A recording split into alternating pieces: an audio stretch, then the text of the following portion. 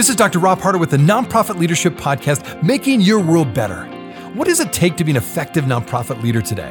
What are the biggest challenges? What are the biggest obstacles? How should nonprofits fundraise in an economy that is constantly changing? All of these reasons combined led me to start this show. And it's my hope that through this series, people can learn not only what it takes to be an effective nonprofit organization, but to hear from effective leaders who are successfully making a positive impact in their communities. We hope you enjoy this show as together we hear how they are making their world better.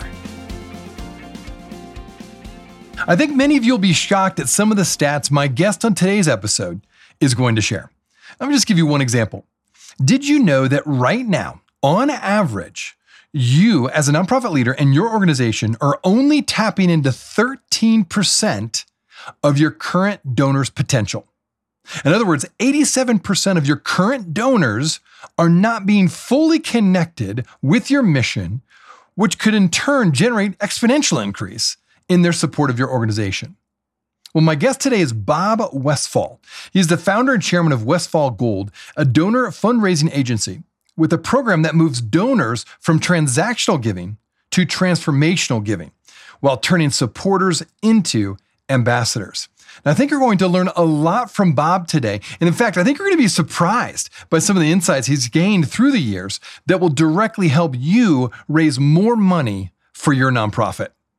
Now, I also want to give a shout out to all of our international listeners. It's been really fun to see this podcast grow and now be listened to by leaders across the globe.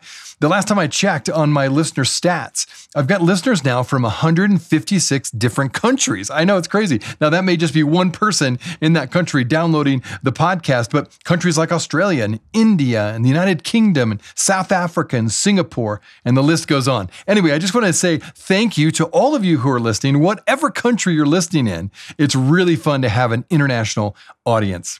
I also want to reiterate that if you have questions for me or ideas for future guests, do not hesitate to contact me. You just go to my website, nonprofitleadershippodcast.org, and you can subscribe or simply email me through my website on my contact page. Okay, well, thanks for listening. Now on to the show.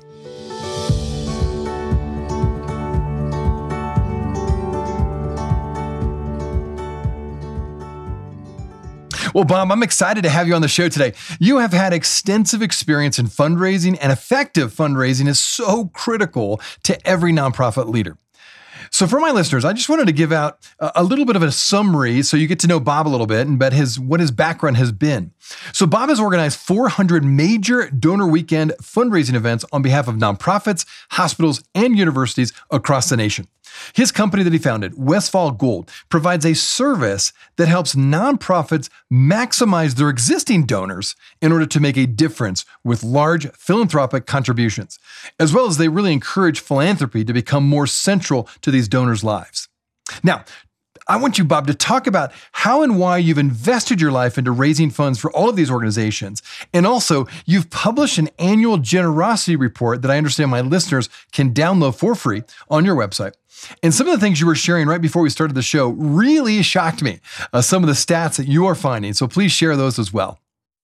Sure. Rob, it's an honor to be with you. And thank you for inviting me. Look forward to this conversation. I've been in the philanthropic space for 32 years. It's the core of my being. I know I was created for such a purpose as this, if you will. It's been a journey beyond my wildest dreams. Our company, as you mentioned, helps produce special weekend events for nonprofits, 3 nights at a really classy, nice resorts. We're inviting ultra high net worth and high net worth families that we identify in the organization's donor file. So we have a proprietary wealth analytics program that we screen all of our prospective clients through. And that helps us identify the capacity, if you will, of the organization. And then between us and the client, we extract the prospects that make the most sense to invite to an event like this. And then our company puts together an entire program featuring, special speakers, music, fun, entertainment, but also full-on content presentations. At the end of the day, we want to get to a place where we extend an invitation for those givers to consider a transformational gift to the organization. As you mentioned, we've produced more than 400 of these since we founded the company back in 2002. And to this point, we've seen almost $1.4 billion raised for charities. And it's just, it's amazing. It's mind blowing. We do live events. We follow all state and local COVID protocols. Average attendance last year was 44 giving units per event. So we're not seeking, hundreds and thousands of people. We're seeking a really core group of 40 to 50 couples.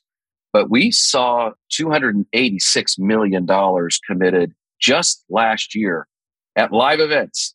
We're having social distancing. People are wearing masks. And by God's grace, we didn't have any spreaders, one or two cases here and there, but our teams take extraordinary care in producing our events. But every year, we gather data and analytics from all of our events, all of our clients, all of our prospects, and we publish a generosity report. And you mentioned this a few minutes ago. I thought I would throw out a statistic from our 2021 report. On average, we have screened, audited several hundred different not-for-profit organizations. And on average, those organizations only reach 13% of the prospective major donors on their file. That means 87% are untapped in their donor files. So there is opportunity galore in most organizations' files, and that's what we come alongside organizations to do. Let's help find those folks. Let's bring them to a great experience, share your wonderful story, and invite them into your story. All right, Bob, well, we have to reiterate that statement that you just made, that stat, I should say. It's astounding. 87% of most nonprofits' current donors are untapped and not being reached. Now, that's shocking, honestly. It's that high of a percentage. So, here you are. You have donors right in your current database that you can reach out to. You don't have to go outside your donor base. You just have to reach the ones that are already there. That alone would increase your annual development income. All right, so now that that is established, what is typically the next step for those who are listening, especially if they're an executive director or a development director? What are the next steps that they ought to do now knowing that they're only tapping into 13% of their donor database? Certainly. So the things we look for the lapsed donors. So here's another statistic. The average gift, and these are just the donors who attend our events. I don't do a across the globe not-for-profit generosity report because all I have is all the content we have on the donors that attend our events. But the lapsed major donors, they've been lapsed by our definition means 2 years or more. They've not given to an organization.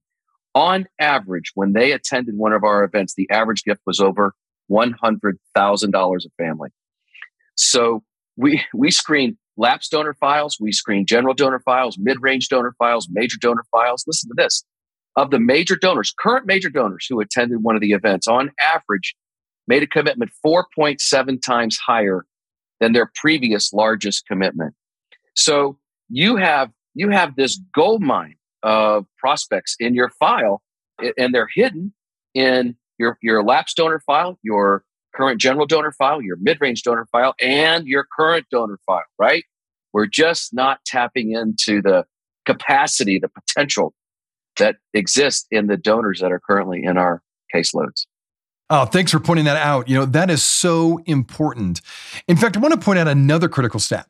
From recent studies by the Bank of America and the Lilly School of Philanthropy, they have pointed out that 93% of givers who give the largest gifts are motivated to do so when they know their gift will make a difference in the life of someone else. And this has led you to argue that addressing an immediate need in a human life is the bullseye of motivation of giving. In other words, I'm going to say that again. You argue that addressing an immediate need in a human life is the bullseye of motivation when it comes to giving. Why do you believe this? And give us some background as to why you've come to this conclusion. Yeah. So if you study that study, going back to 2008, when we had the great financial collapse, this is when it started to pivot. This is when that part of the case began to come to the forefront as the leading motivation for giving in high net worth and ultra high net worth families. It was that year. So what happened is this monster collapse of our economy. Donors began, as we know, to reduce the number of charities they supported. They They wanted to still be generous givers, but they didn't have the amount of money they had to give before. So they wanted to keep giving and they wanted to give big. So to do that, they had to trim the number of organizations they would support. So what happened? What they focused on, because that was such an emotionally rocky time. Remember 2008, it was murder on emotions and hearts. And so what happened is people started to reflect their giving on what was happening in their heart. They're like, what matters to me is there are people hurting out there. And so I want to help people that are hurting. And so it tracks all the way back to 2008. But back then, it wasn't 93% like it is today. It was like 54%, if memory serves me correctly. So it's become increasingly more important every single time they do this survey. This is the highest it's ever been, 93%. So we call that at Westfall Gold, we call that the transformational case. So you take your intellectual case, the who you are, the what you do, the why you do it, where you do it, how long you've done it, et cetera, et cetera. And then you organize that around this community of people that you're trying to reach. That's the emotional case. And then you ultimately take your mission with this group of people. What's the outcome? What's the impact? The lives transformed. So when you attend one of our events, we're going to focus a great deal of the energy of the organization around the transformational story so that the donor says, hey, man, when I give a gift here, they're using my money to help transform a life. So it goes all the way back to 2008 when we first began to see this trend on the importance of the transformational case. And every single time we produce an event and we're talking about the mission of an organization, we're including a transformational case story. No, really well said. That leads into my next question regarding communication with donors, sharing how lives are being changed by your organization and demonstrating the impact of people's giving through the stats of those lives who are changing. So this is absolutely mission critical, right, for nonprofit organizations to make sure that they're communicating well with their donors. So with your years of experience, tell us what is most important regarding when and how we communicate with our donors. So I always like to make sure that I'm communicating regularly, but when I'm communicating, it's on purpose. And so I'm featuring a transformational story in almost every communication. So my wife actually taught me this. Before we were married, she ran a nonprofit called Watoto in America. She ran the US office. Every email she sent me had a story of an orphan child that needed sponsored. I found myself like sponsoring all these kids because every time she sent me an email, I couldn't say no. But when I'm communicating, it's on purpose, but I'm bringing a transformational story to the giver. And that you referred to the Bank of America study. The other motivation for giving was 94% of major donors will write a check when they believe in the mission of your organization. So what I tell our clients is, look, it's mission critical that you not only sell the ministry or the parachurch or church or not-for-profit or university or hospital. It's not only important that you tell what you do, but you prove that what you do works in the lives of other people. And that alone will help people believe in the mission of your organization. So those two things are always, for me, mission critical in I'll repeat this because it's so important, in every single touch point. I want to include something that builds the belief for the donor in the mission of the organization, number one. And number two, I'm building in something that demonstrates the transformational case to the donor. Do they read it every time? Maybe not. But I promise you, in every communication, there's something that's going to help reinforce the reason they should believe in our mission. And there's a transformational story they can access to help draw their heart deeper into the mission of the organization. Well, I couldn't agree with you more, Bob. And as you've said, when we as leaders help others believe in the mission and the transformative impact of our organization, that's when we will be able to unlock transformational giving, as you say. Now, maybe you could explain a little bit more about what you mean exactly by transformational giving. I mean, what does that look like day in and day out for executive directors and development directors? Yeah. So as you're on the phone and you're in emails, when you're face to face, I always include in my moves management plans, each of the context, each of the communications touch points includes content that will help reinforce belief in the organization and content that reinforces the transformational case in every touch point.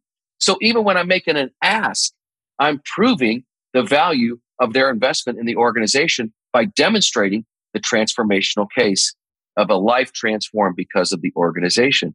So it's central to every single touch point, every moves that is prescribed in the transaction with the giver includes the, building the belief in the organization, proving the transformational case. We'll be right back. Hey, friends. Thanks so much for listening to the Nonprofit Leadership Podcast. If this is your first time listening to us, I want to make sure you're aware of a whole group of other episodes with fascinating guests that I previously interviewed. Just go to our website, nonprofitleadershippodcast.org. There you'll find numerous interviews of nonprofit leaders from all over the country and even from different countries, all trying to make their world better. I also want to encourage you to like, subscribe, and share this podcast with others. This will help us get this great content out to more nonprofit leaders just like you. Now, finally, if you want to get my monthly email update that contains more resources in addition to these episodes, it's really easy. Just go to my website at nonprofitleadershippodcast.org and simply type your email address in the top right-hand box, and you'll be added to our monthly email update. And this way, you'll never miss any of the interviews or extra content from this show. And if you have any questions or comments, do not hesitate to email me. Thanks again for listening. Now back to the show.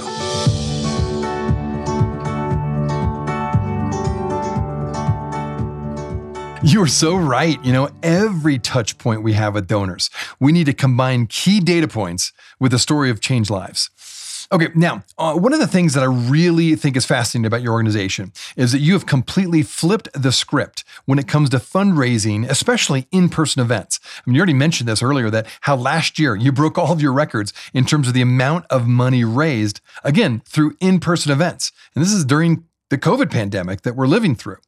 So I think this is especially unique because the trend line of giving nationwide, as you know, to nonprofit organizations, sadly, has been going down. Now, this is even before COVID hit.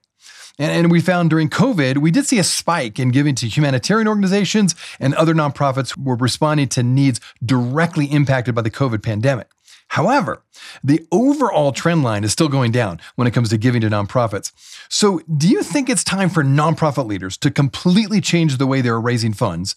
And if so, what should fundraising look like now and into the future? Yeah, it's a great question.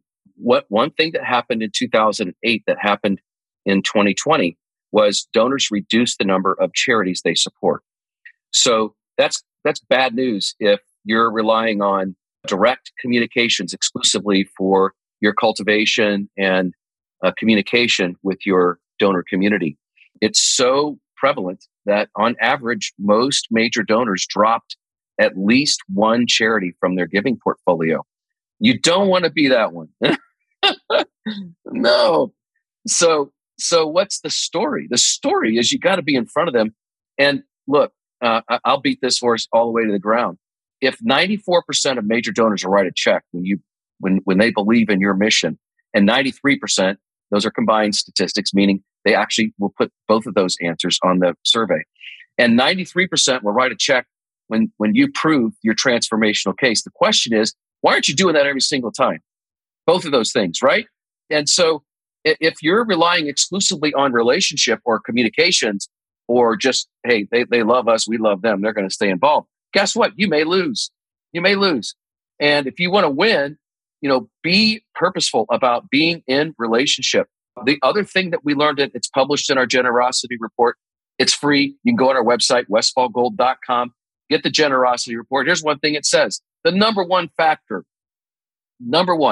in creating a place where donors made the largest single gifts they've ever made in their entire life, a transformational gift, was when they were in community. So the question is, how often are you forming community with your major donors? Doesn't have to be a major donor event for a full weekend. Doesn't have to be a gala. What if it's just a house party? You have a donor that has a house that can accommodate a dozen people in a city that you have some strong support in, throw a party. One of the things I used to do was a backyard barbecue. I like barbecue. I like ice cream.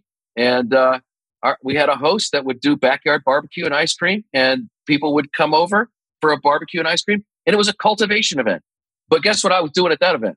I was proving the transformational case, right? And I was reinforcing their belief in the mission of our organization. Got to do that right now. And if you're not doing it, you better get caught up, because you could get left out in 2022. Well, I love the fact you mentioned barbecue and ice cream, because I do think a lot of us think immediately, if we're going to increase our donors' giving, we need to invest in big and expensive galas or spend special fundraising events at nice hotels or venues.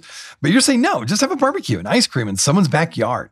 But be intentional. You can be simple, but intentional. Intentionality with cultivating these relationships are absolutely critical. I love your approach here. Yeah, it has to be intentional. You can't waste these folks' time, and you can't waste your time. You're as valuable as theirs is. And so in order to make it worthwhile, make it fun. Who wants to go to an afternoon fundraiser? Not me. Who wants to go to an afternoon barbecue and ice cream thing? I go to that, and it's right. So. All right. Well, another quote of yours that I really like is this one. You've been quoted as saying, trust inspires generosity. And I couldn't agree with you more. Trust is foundational, for all of us nonprofit leaders. So I'm curious, from your perspective, why does trust inspire others to be more generous, and how can leaders increase their trust with their donors and the broader community? Yeah. So I always say that, high net worth and ultra high net worth people remind me of 2-year-old kids. 2-year-old kids can see through a lie in 3 seconds, right? You're not telling me the truth, Dad. Right away. These high net worth families and ultra high, they have a sniffer too, like crazy. And they just looking for a reason that you're not telling them the truth. We've gone through so many crises at the turn of the century that just caused people to have skepticism. Yeah, I always say, before the turn of the century, I could walk into it, make a presentation to a prospective major donor, and sometimes walk out with a check. And then turn of the century, you had the collapse of the dot-com marketplace. You had all kinds of problems in charities and nonprofits and, Y2K, et cetera, people just became way more skeptical. So I have always said, hey, look, you need to invest the first portion of your moves management on building bridges of trust. That could look like anything, but one of the things I recommended was, hey, what if during one of your moves, one of your touch points with a prospective donor, you had your CFO come in to the conversation for part of it and just say, here, I wanted to let you guys know what the fiduciary policies are of our organization, of our charity. Or you had, maybe you have a really significant prospect. What if you had the treasurer of your board come to the lunch with that prospective donor and say, hey, as treasurer of the board of this organization, let me tell you the fiduciary controls we have in place as a not-for-profit 501c3. What does that do to the prospective donor when sitting there in the chair and the treasurer is sitting there saying, here's all the things that we do to ensure your money goes where you want it to go? It just builds trust, right? And you can't skip this step. You have to build bridges of trust along the way before you make an ask. I always say you need to make at least 5 to 7 deposits in the relationship bank before you ever try to make a withdrawal. And part of that is building bridges of trust. So I say, hey man, focus on what would I want to know if I was a donor that would build trust for this organization, and be intuitive about it, and you'll hit it, you'll nail it. I could not agree with you more when it comes to building trust. And I really like your example of having a board member actually join you for a lunch and talk about the financial protocols you've put into place with your organization. I mean, there's no doubt, surveys bear this out, that people have grown skeptical towards nonprofits. And so the more you can emphasize the financial integrity of your organization, honestly, the better. Okay, now I want to talk about another topic, a nonprofit's brand. Now, when it comes to a nonprofit's brand, this is an uncomfortable topic for many in the nonprofit world.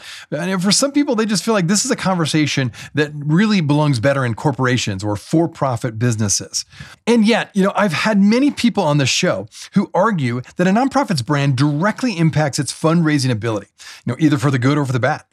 So maybe you could talk about the importance of a nonprofit's brand. Why is it often overlooked? And many times it's inadvertently neglected altogether. Could you talk about that? Yeah. So I tie it into the statistic that says 94% of the donors will write a check when they believe in the mission of your organization. Brand is much more than just a mark. It's not a mark. It's who you are. It's what you do. It's what you're known for. And, if you don't think a bad brand hurts you, well, think of 9/11. There's a really famous not-for-profit organization that had quite a crisis around 9/11 with regard to the use of funds, use of donated funds.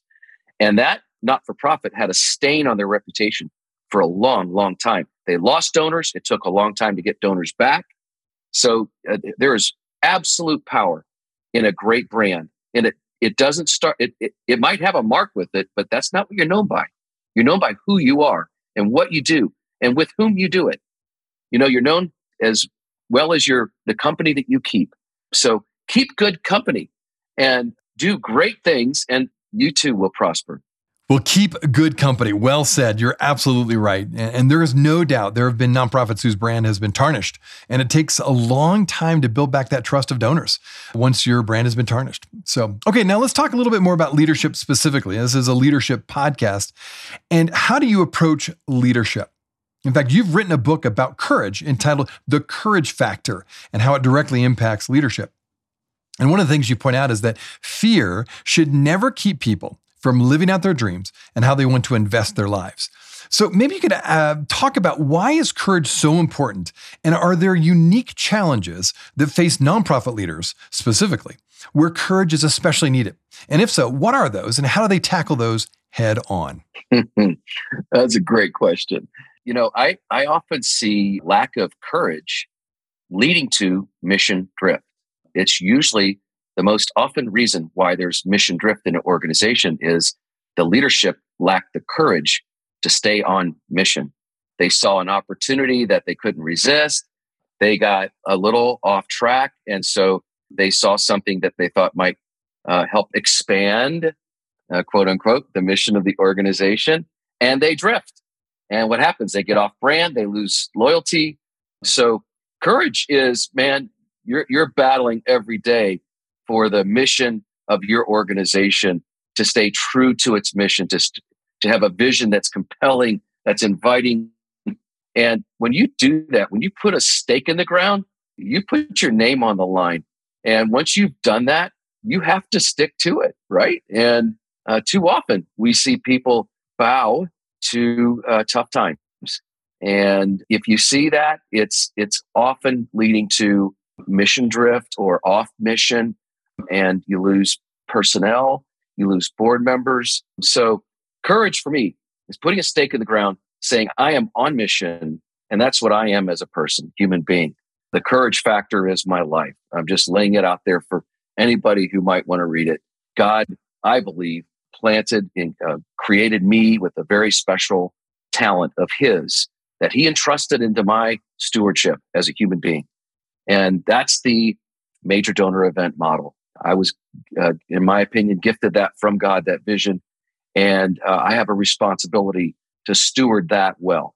And, after 18 years and $1.4 billion raised, I think the stewardship of that vision has been pretty good. So all of that to say, don't shrink back. The word courage is meant to put a stake in the ground and fight for what you believe is in your heart of hearts, and don't be tempted to sway. Stay on purpose, stay on mission, and have the courage to fight through. All right. Well, one last question for you, Bob. You work with hundreds of nonprofit organizations and leaders. What is the single greatest challenge facing the nonprofit sector this year and into the future? Yeah, it's two things. It's mission drift. So we're seeing a lot of mission drift. Organizations in the last couple of years try to figure out how they could leverage the COVID moment and got off mission. And that doesn't help you. It hurts you. There were some pretty creative ways that organizations found ways to tie COVID into their mission, and it didn't hurt them too bad. But I would encourage you, get on mission. Number one, transformational generosity happens when people buy into your mission, not to a project. That's transactional giving. Transformational giving happens when someone buys into your mission. They believe in your mission. They bought your transformational stories, and they say, "Hey, we're all in. We're going to make a transformational gift to this organization." That happens when you have relationship, when you have built belief in the mission, when you've proven your transformational case, and you're doing things in community. So if I was going to leave you with one word, it would be get in community, continue to preach and articulate that the benefits and the reasons why they need to believe in your mission, articulate your transformational case, and stay on mission. And that will result, in my opinion, in a fantastic 2022. Excellent. Great words of wisdom. Well, Bob, thank you for being on the show and sharing your insights. And thanks for all you're doing to help nonprofits maximize their donors that are already in their database. Now, how can people find out a little bit more about you, your organization, and even your book? Sure. I'm on LinkedIn, Facebook, and our company is westfallgold.com. Westfall Gold, just like it sounds. Westfallgold.com, and then bob-westfall.com. And then the book is available on Amazon or other bookstores. Well, Bob, thanks again for taking time to be on the show. Really appreciate it. I enjoyed it. Thanks for the invitation. Hey friends, I wanted you to know that this podcast can be found on both iTunes and Spotify. If you're wondering how to find it, just type in the words Nonprofit Leadership Podcast and this podcast should show up. We also encourage you, when you go on iTunes, let us know what you think. Give us a review. Give us a rating. We would love to hear what you think of this podcast, and your feedback will help expand this podcast to get it out to as many people as possible. You can also find other resources and interviews of past guests on my website, nonprofitleadershippodcast.org. Again, that website is nonprofitleadershippodcast.org. Thanks again for listening, and until next time, keep making your world better.